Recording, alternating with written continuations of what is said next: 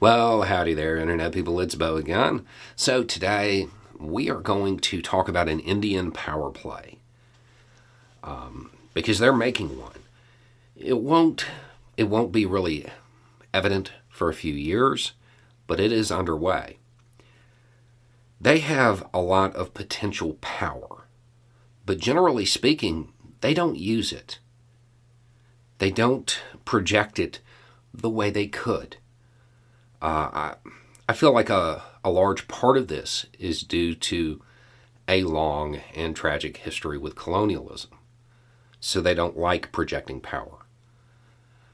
But it seems like they're ready to step into the role that they are fully capable of. And I have just realized I am talking about India, not Native Americans.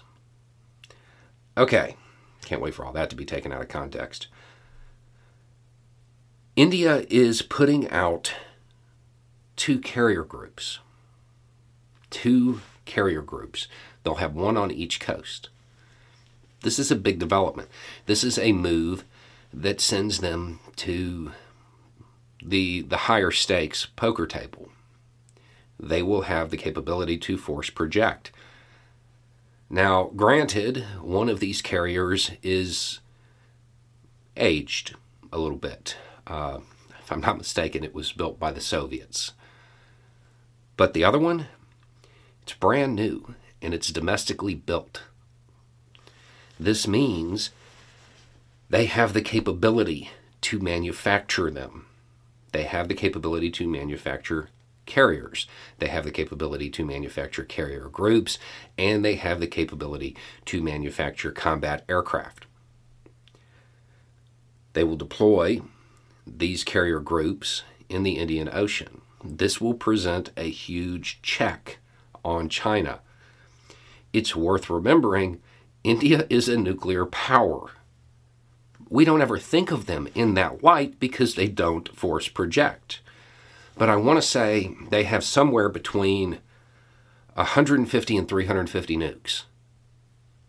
This is a country that has had the potential to be a world player for a very long time, and is finally starting to ease into that role.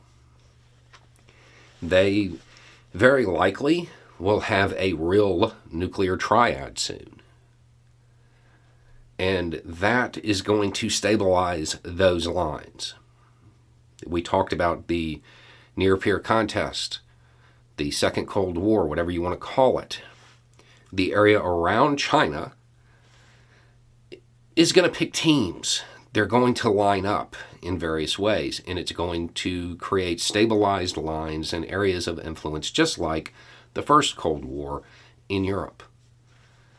India, developing its own capabilities to force project and to maintain their sphere of influence, is a huge step in that direction. Now, keep in mind, they're still a couple of years away. There's a lot of testing and stuff like that that has to go on. But the big pieces of equipment, they've got it. They're going to have a real blue water navy. They're going to have the capability to force project throughout the region and eventually the world. This is one of those things that right now, it's probably going to be underreported. Another day is here, and you're ready for it. What to wear? Check. Breakfast, lunch, and dinner? Check.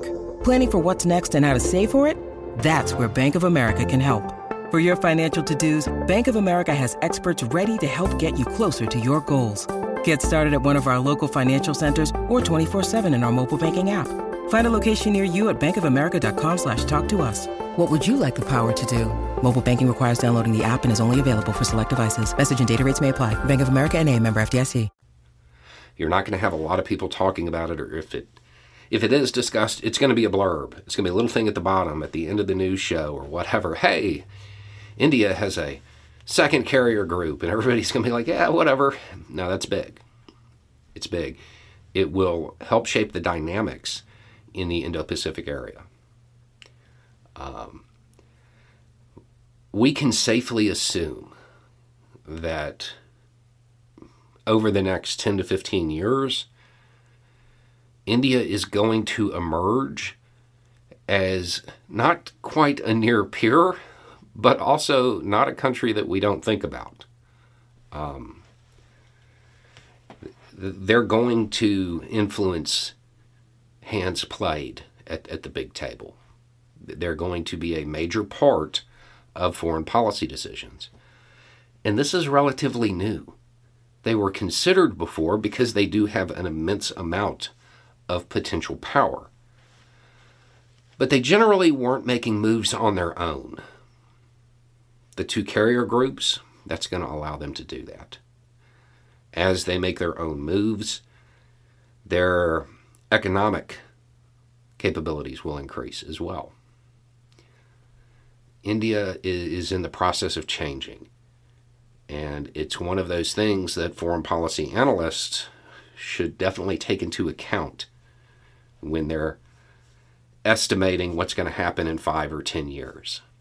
Because if India sticks on the track that it's on, develops a real nuclear triad, develops a blue water navy, like real capabilities here, it's going to be a huge player. Anyway, it's just a thought. Y'all have a good day.